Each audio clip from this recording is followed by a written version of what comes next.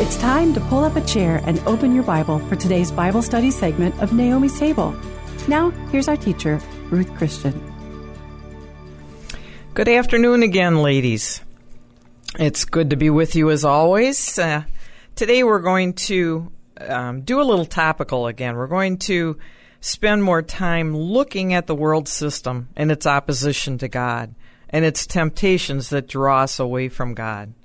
When John says, do not love the world, that also happens to be in the present tense.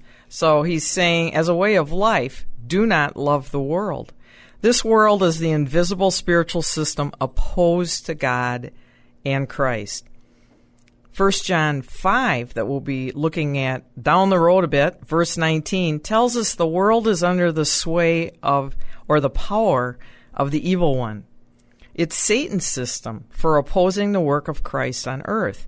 The world is not the believer's natural habitat.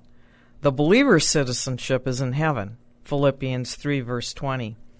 James tells us the world and its system has its own wisdom that's earthly, sensual, and demonic. It says that in James 3, verse 15. Ephesians 2, verses 1 through 3 says the believer has three enemies: the world, the flesh, and the devil. And what we can see here is that these enemies are certainly suggested by the terms earthly, that would be world, sensual, that would be flesh, and demonic, that's devil. So they're related.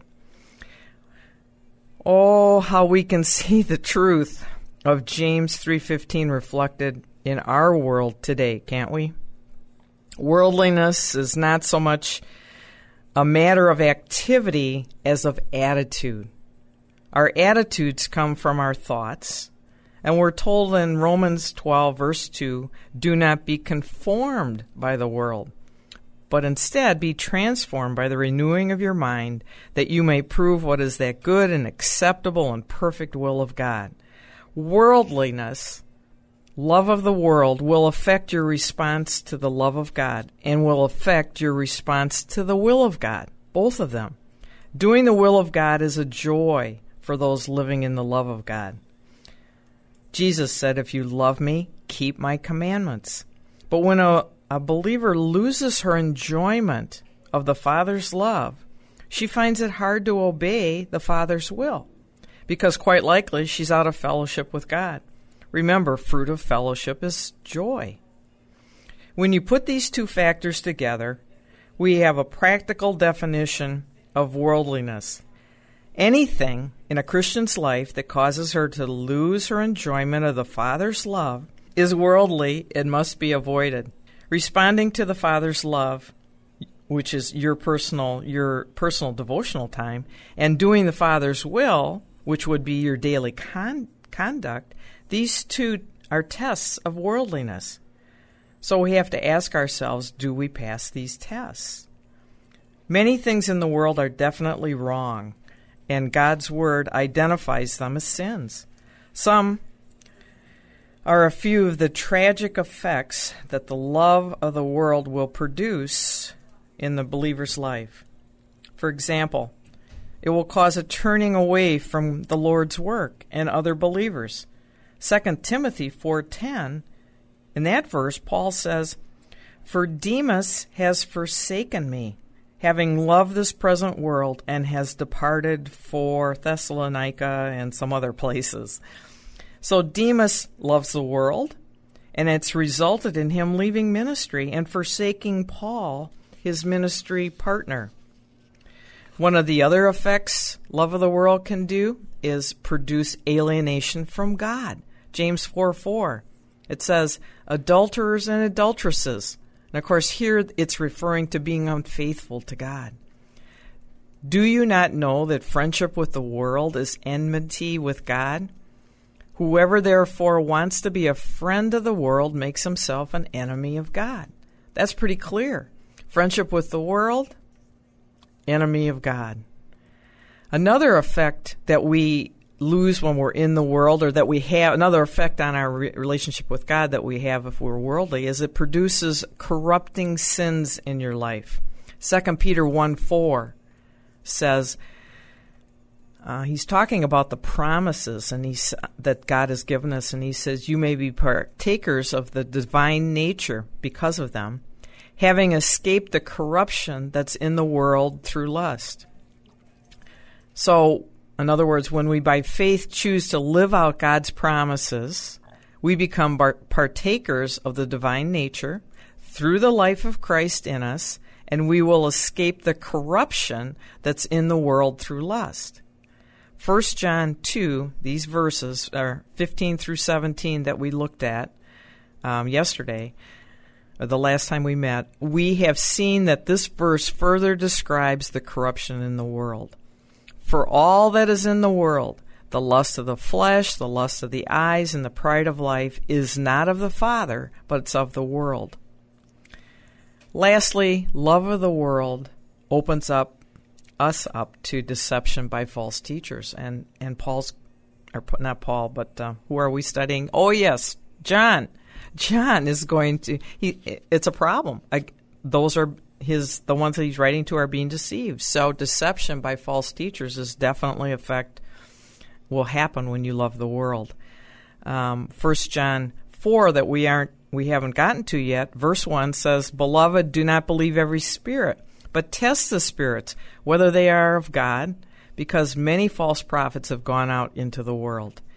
And in 2 John, another letter that John wrote, and he was refuting false teaching in that one, too, and false teachers. In verse 7, he says, For many deceivers have gone out into the world who do not confess Jesus Christ as coming in the flesh. This is a deceiver and an antichrist. We fall prey to philosophies, psychologies, so-called higher knowledge of these false teachers when we're worldly, and we will be deceived. Some of you listening might say, that will never happen to me. Well, I hope not. But remember, John was writing to those who knew the truth, and they were beginning to be drawn to the things of the world and deceived by false teachers. John was trying to bring them to their senses by teaching truth to counter the lies. This is a warning to us. These two things are affecting believers and the church in a major way. So what's the solution to the temptations of the world system? The solution to love of the world is to have a greater love for the Father. The Christian who seeks daily to please God in everything and who strives for spiritual growth through prayer, study of God's Word, has a desire to witness to others, need not fall prey to the temptations of the world. Remember, the world is passing away, but he who does the will of God abides, remains in, continues with God forever. 1 John 2:17. This is not a prayer, not a wish, not a spiritual sounding desire. It is a fact. And it's folly to follow hard after the things of the world. There's a great Old Testament picture of this New Testament principle. I like this. Pastor and Bible teacher David Guzik shared this in his commentary notes on this verse. He says this, it's powerfully illustrated by the life of Lot in Genesis chapters 13, 14, and 19. Lot attached himself to a true spiritual man named Abraham. Yet he was selfish and chose for himself what seemed to be the most lucrative without considering the spiritual implications of what he was doing. He became financially prosperous, but pitched his tent toward a wicked city, and that city was Sodom. After a while, he was sitting in the gates of the city as one of Sodom's civic leaders. He had worldly status, he had influence, he had wealth, and he had comfort. Yet it was all taken away in a moment when the judgment of God came upon Sodom and Gomorrah. Lot put all his eggs in the wrong basket and was burned by the fact that the world is passing away. Unquote. Oh, dear sisters, let's live for the eternal. Let's stay in the love of God and do His will for our lives. and we will abide with him, remain in him, and continue with him forever.